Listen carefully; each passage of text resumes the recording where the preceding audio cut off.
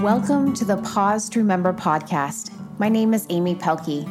I'm a practicing CRNA, yoga teacher, and mother to one son here on earth and one daughter who is stillborn.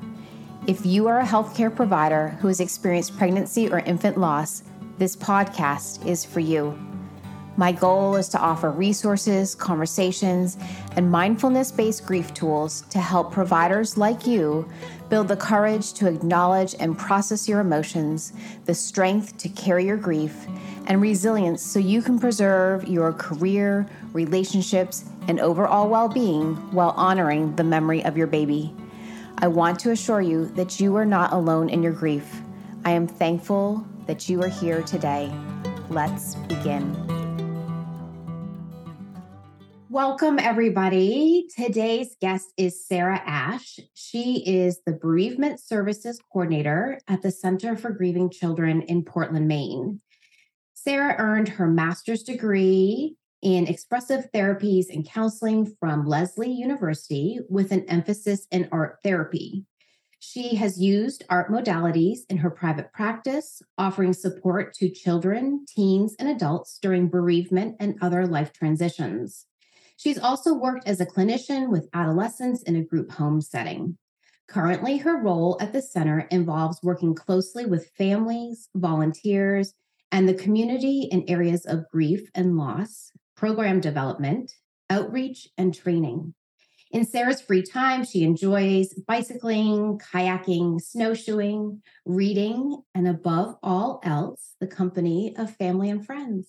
Welcome, Absolutely. Sara. Thank you. Thank you. It's good to be here. Yeah, it's neat how people are able to connect others. So I had talked to my dad about how some providers had shared with me some struggles that they were having with their children experience grief after loss. And that was an area I wanted to learn more about. And he had a friend, Deb Dunlap, that connected the two of us. So I just want to start by expressing my appreciation to both my father and Deb for connecting us today. And I'm so glad they did. As I said to you when we first talked, I am always so happy to be able to support anyone wherever they are in their grief process. And this is a topic that I don't think gets enough attention. So I'm really appreciative of this opportunity. Well, thank you. We had initially talked just about how unique every loss is. And for people who are pregnant and get difficult diagnosis and find out that their baby that they're carrying has a life-limiting diagnosis, and either they have to terminate the pregnancy or they don't anticipate that they will be able to carry to term, or maybe that the baby will pass shortly after birth. If they have other living children at home, do you have any recommendations about how to start a difficult conversation like that with the children at home? Oh, that's a great question to start. It's a starting point question. So I think, first of all, this is, it seems to me, a situation where it's the opportunity for the mom who's carrying the child to actually sit with it herself a little bit first. I think that that would be my first piece of advice. I think that what we bring to our children emotionally is what they carried. And if we are still in the throes of having just heard the news ourselves, that it can be, and we're overwhelmed, that's going to feel overwhelming to the child too. You know, kids' antenna are just going all the time to pick up cues from their environment and to learn on how to behave, to get along in the world. And when they witness a parent having a very difficult time, it's hard for them to feel anything but anxious themselves. You know, how am I supposed to respond to this? What am I supposed to do? So the idea of first sitting with our own feelings is what I would say, and giving yourself time to do some grief work yourself. To really think hard about what it is that you want out of the next few weeks or few days or months. Think about yourself. Think about the outcome you would like for your living children. But don't dismiss your own feelings for the sake of the child. They're equally important. If you are not modeling how to take care of yourself and how to have healthy feelings, your child's not going to learn that. So you're being a model at a time when it's really difficult. I would say from there, when you talk to your child, it's okay to have feelings. That's the important thing.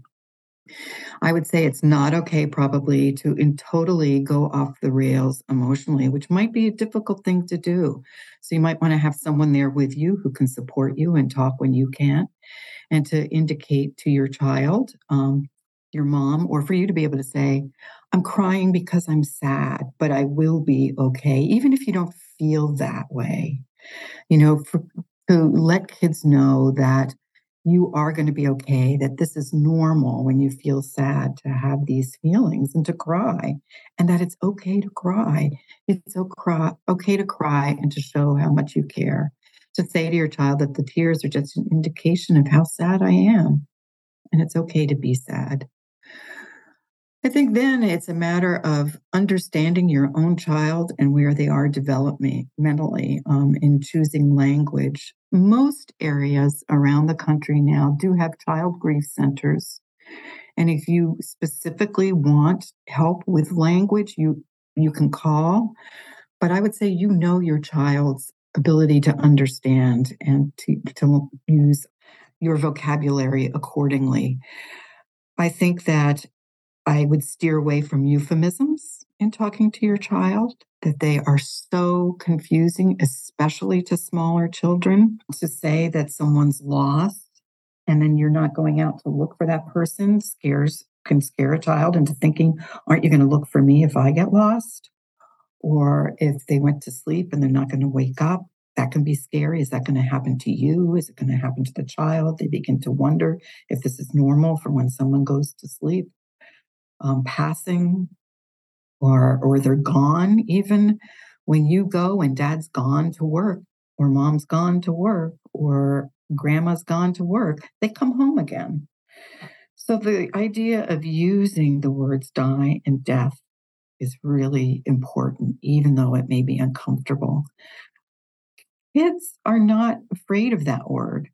They're more curious than anything else. So be prepared for questions. That idea of using the word death and die and being able to explain in accessible vocabulary for their age if they've never encountered death before. You can talk about how something in their body isn't working anymore and it can't be fixed. So they can't breathe anymore. They can't talk anymore. They can't see anymore. Even though their body is still there, all these things inside their body aren't working anymore. And so it's not like they're alive. They've died. They learn the words just like they learn any other word. Shoe. How they learn what the word shoe is. Let's go get your shoes on. And as you're reaching to put the shoes on, go get your shoes. Let's tie your shoes. When we use those words over and over, kids learn them. And they may have questions, so just be prepared for that. It's another reason to take care of yourself before you talk to your child so that you're prepared to answer questions they might have. It's a broad topic for kids, but sometimes they don't ask questions. And it's okay to let them know if they don't, that they can come back and ask you later to lay that groundwork, that you're always open to talking about this. It's really important to not make this a taboo subject so that kids know that it's nothing that they have to worry about particularly. You are there to take care of them, that this isn't something that happens to everybody all the time. This is unusual. So that's the goal, is to normalize it, even though it's a terrible situation, to let them know that it's okay to talk about and that feelings are all right. It sounds like the process of bringing comfort to discomfort. Yeah, and have a lap accessible. I would also say don't do this at bedtime. That's just not a subject you want your kids going to bed thinking about right before they go to sleep. That makes sense. And maybe have a box of tissues handy in case you need to share them. Yep.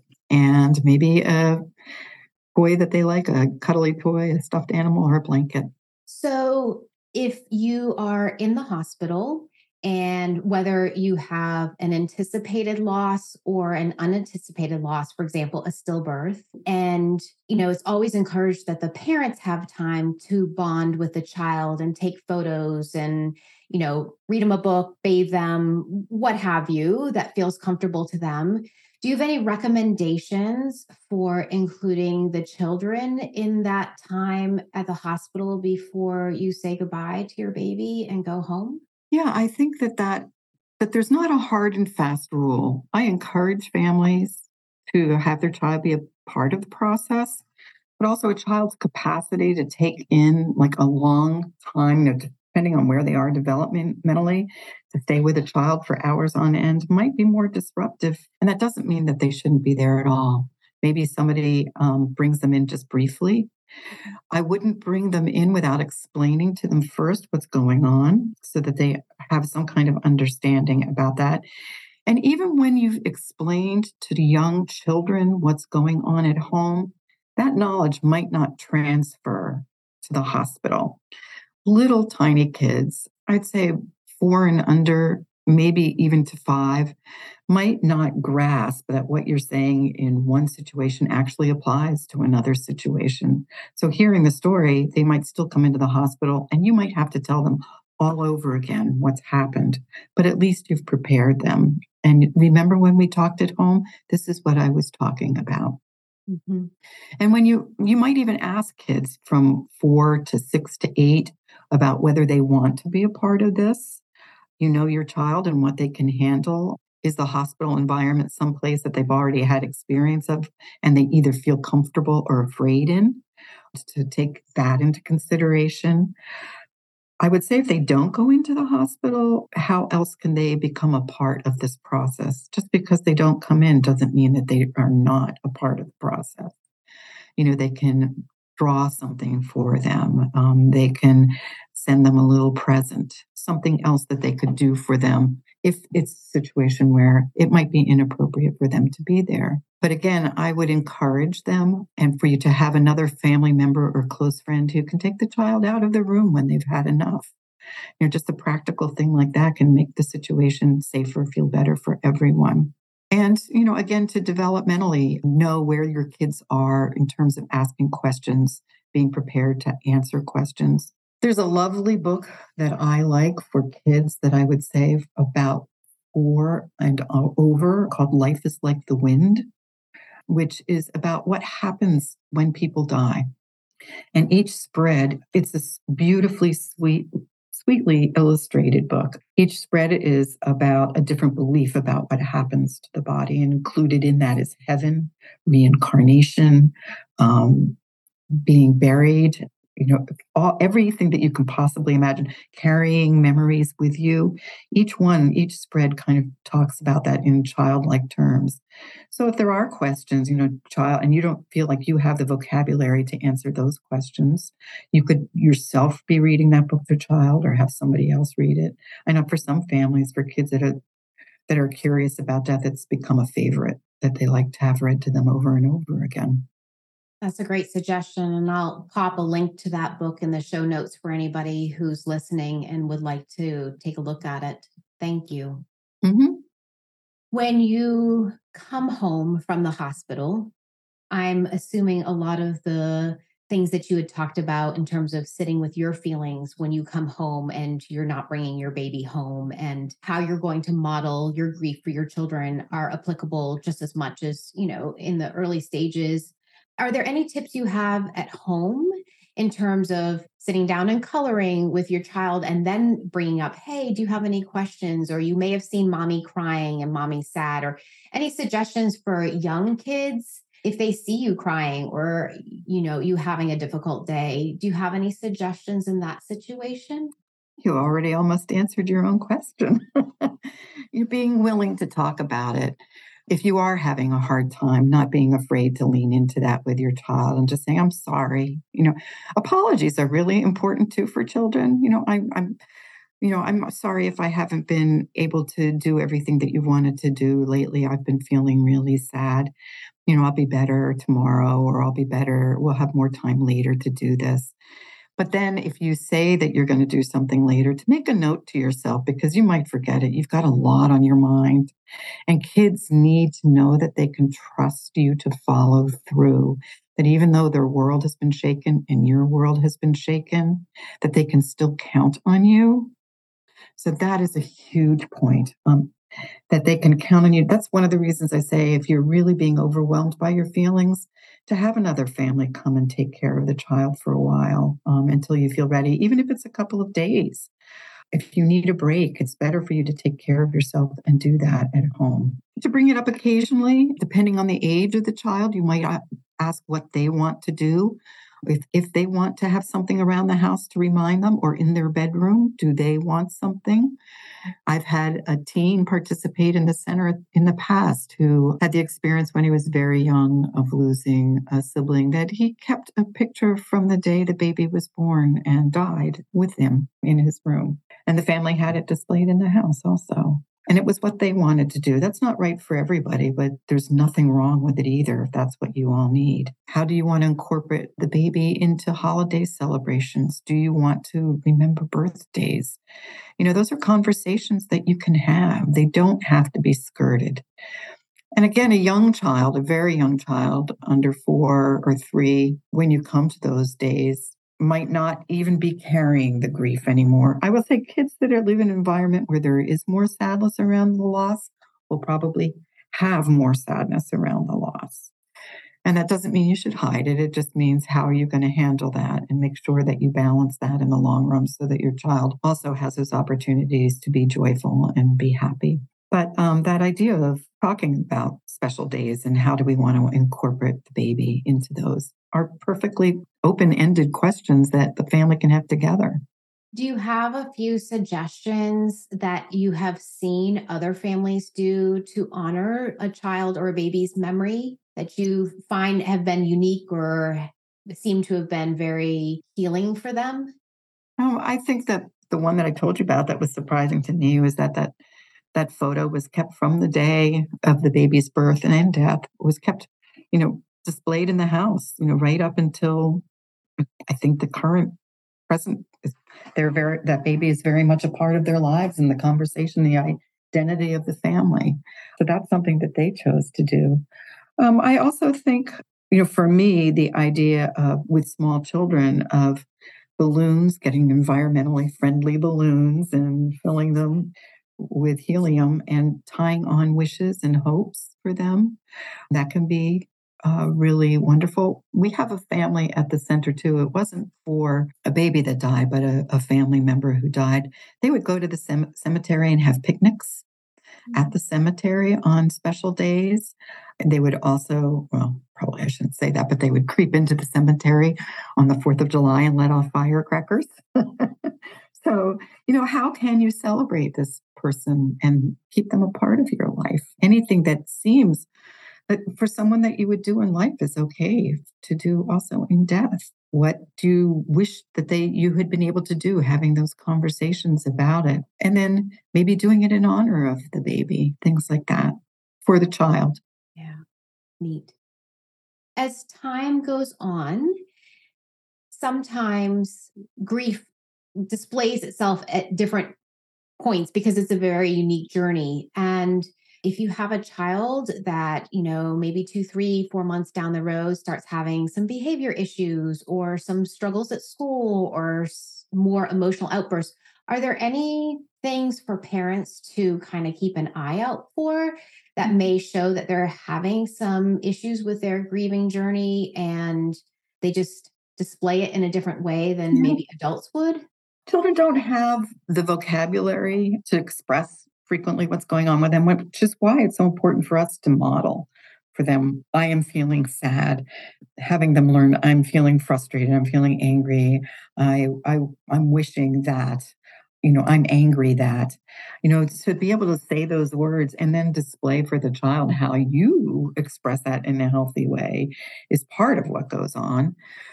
I'd also say, if you see, children can be really inconvenient. I hate to say that, but it's true. If you're in the grocery store and your child is falling apart because they can't have something they want, it's inconvenient. especially it's inconvenient if we understand that this is probably entirely about something other than they're not getting what they want in the grocery store. It's probably about they're not getting a lot of things that they need right now, and this is the last straw. So how do you, in that situation, even in the grocery store, we're all so busy. I remember just thinking when my kids were little, what am I going to do? I can't come back and do this later. I need to do this now. But if there's any way to say to your child, you are having some really big feelings right now, I think maybe we need to go somewhere else while you have those feelings, and then we can come back and do this later. And then just stick to it and be kind and remember to do that later.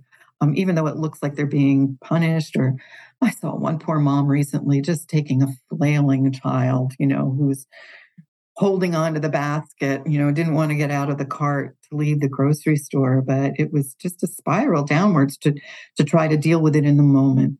Children, when they are so amped up, is not the time to try to rationalize with them, and try to understand their feelings. They don't understand their feelings. They're not going to be able to tell you what's going on. So that idea of saying, okay, you're having big feelings. It's okay to have big feelings. Let's find a way to do this appropriately.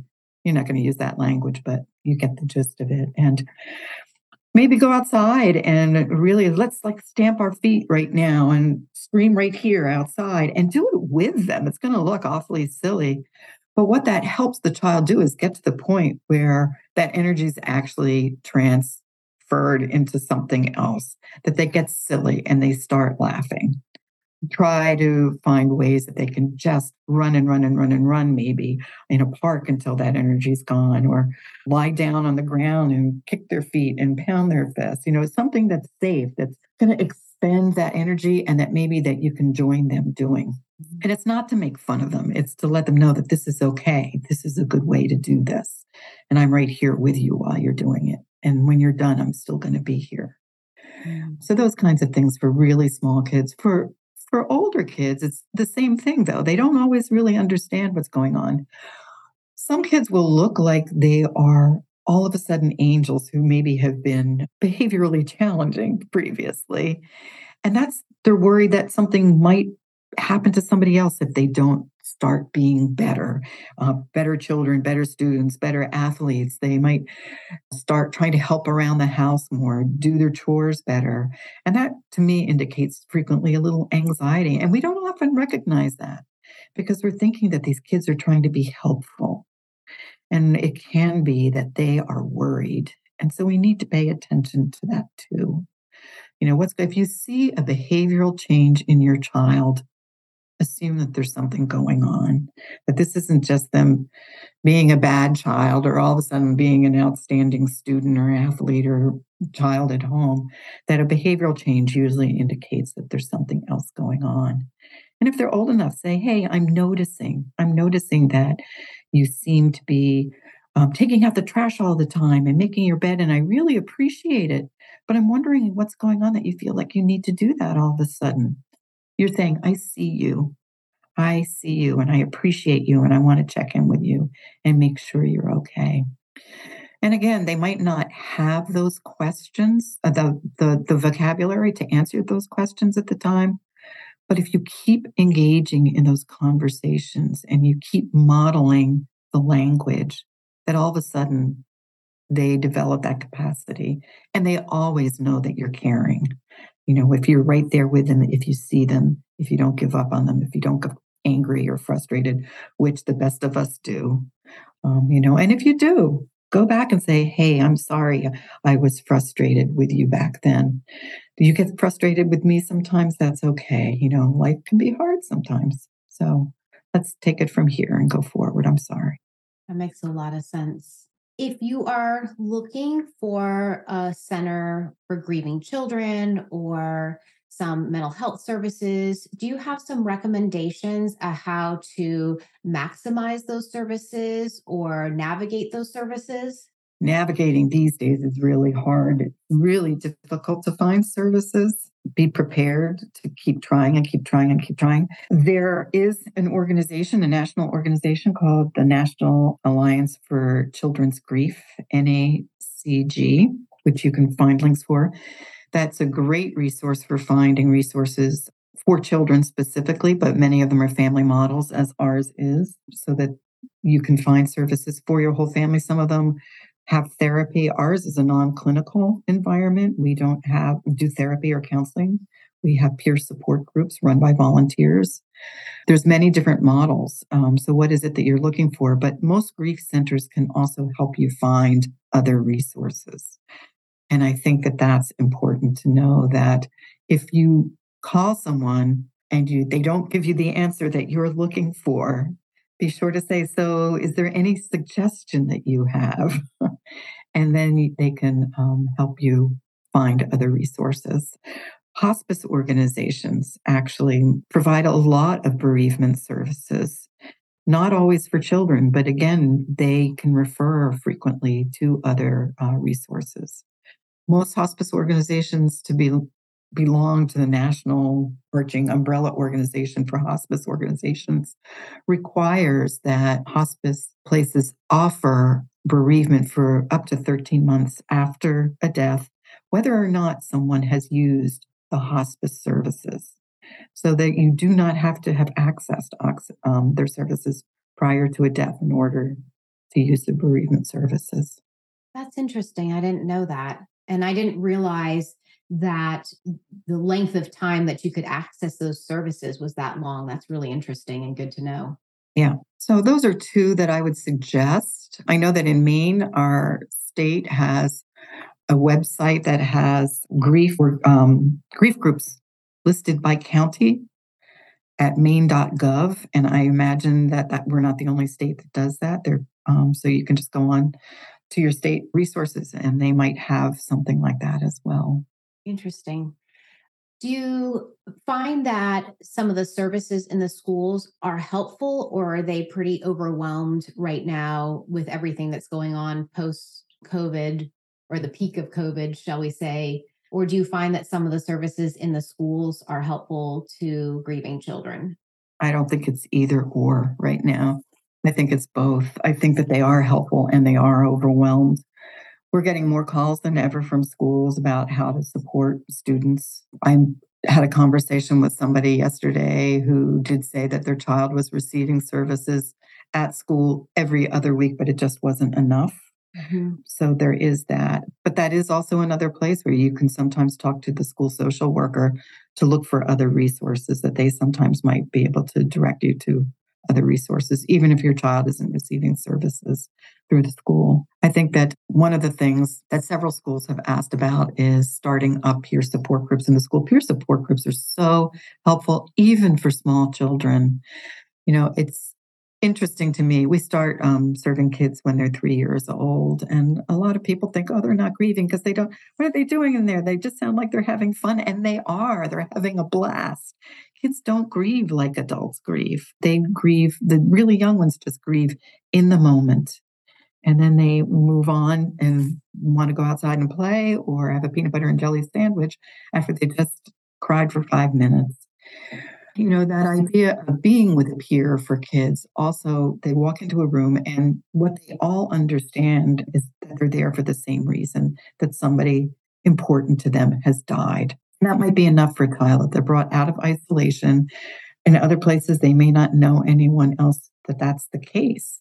And it's okay in this room. It makes it look normal. It doesn't make it look like it happens to everyone, but it happens to other people too, that there's a special place for this because it is unusual, but you're not alone. These groups, if you have a good group leader, are teaching them, again, that vocabulary and appropriate ways of remembering. And for us, we always have a closing ritual where the kids remember why they're there. So if it hasn't come up in group overtly the whole hour that they've been there, right at the end, there's a reminder. But frequently their play also mirrors what's going on in their life. So that idea that play is kids' work, toys are their tools. Be able to really be observing what's going on with kids in a group is a great thing for them. And then to mirror that back to them and to say what you see. Oh, you're playing with that fire truck. Oh, you're playing with that ambulance. Oh, you're playing doctor with that baby. What's going on with that baby? How are you feeling about that? And Does that make you sad? Does it make you happy? To give them the words. You might have to spoon feed kids, but don't assume either that you know what's going on. Could be that they're just playing. Yeah. Their ability to be in the moment, I think, is a nice reminder for us as adults that mindfulness or this, being in the moment is a really powerful tool for navigating grief because it allows you to let some of the past just drift away and allows you to not be so wrapped up on what's to come and just simply be here right now. It's a safe place. Mm. Nice. I think as much as we model for kids, how to have their feelings, kids model for us, how to be in the moment, how to sob and let go and be sad and their whole bodies get racked with their grief. Mm-hmm. And then they kind of had that big deep breath at the end of that and they're ready to go on. That's then. And now I want SpongeBob. So it's miraculous. And it's something that we as adults strive to be. And wouldn't it be great if we gave our permission like once a day to just sob like that and have that moment of 3 deep breaths, those cleansing breaths, and then we're able to go on. Beautiful. Is there anything else that you think is important to share or cover in this conversation that we haven't touched upon? Boy, we've covered a lot already. I feel like we have covered a lot of ground here. I think, just to reiterate that children are taking their cues from you. And I know when we are grieving that it's hard to be present to the needs of our kids as well. So don't beat yourself up for that, but make sure that we are acknowledging what's going on and tending to that, whether it's having someone else meet their needs in the moment or letting them know that you're going to be okay and then coming back to them when you are okay. Letting kids know what's going on so that they're not left guessing. Kids have this ability to imagine the worst case scenario. If we don't tell them the truth, they're going to make up something way worse. So to keep that in mind, if we are leaving them out of conversations, whispering, doing things behind closed doors, kids are imagining the worst. So to always be willing to have those really difficult conversations, to find someone who can help you navigate them if you need to, call a local grief center, but that it's really important to have those conversations, even if they're uncomfortable. And that doesn't mean, on the other hand, dragging your kids every inch along with you with your feelings, because those are yours. They're not your child's.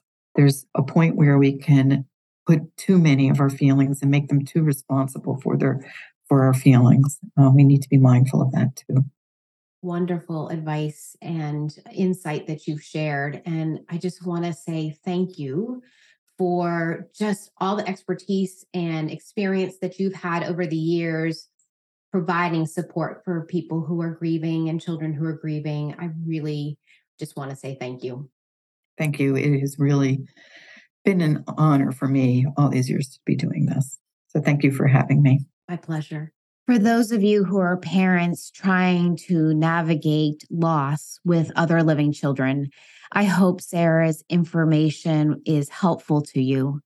After we finished recording this podcast, she and I were chatting a little bit longer, and she came up with a few other books that would be helpful to you as a parent. And I will include all of those in the show notes. Thank you so much for spending time with Sara and me today. And I look forward to sharing more with you on the Pause to Remember podcast next time. Take care.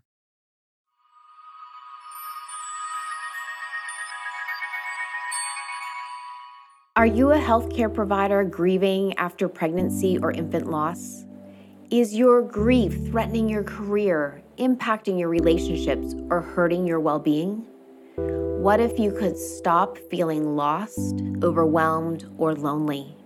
What if you could start finding comfort with discomfort and gently honor your feelings while grieving your loss? A Mindful Prescription is a 4-week course introducing you to meditation, yoga, and other informal mindfulness practices to help you build courage to acknowledge and process your feelings, strength to carry the weight of your grief, and resilience so you can create a new norm after loss. So instead of pasting a smile on your face, muscling your way through the day, or numbing yourself with junk food, alcohol, social media, or a super busy calendar, consider practicing some mindfulness. Apply what you learned to your grief and move through your grief while preserving your career, relationships, and well-being, while also honoring the memory of your baby. The 4-week course can be completed in a group format or one-on-one with me, Amy Pelkey, beginning in March. I am a CRNA, a lost mom, and a registered yoga teacher. I look forward to supporting you during this difficult time. For more information, click the link below for a mindful prescription.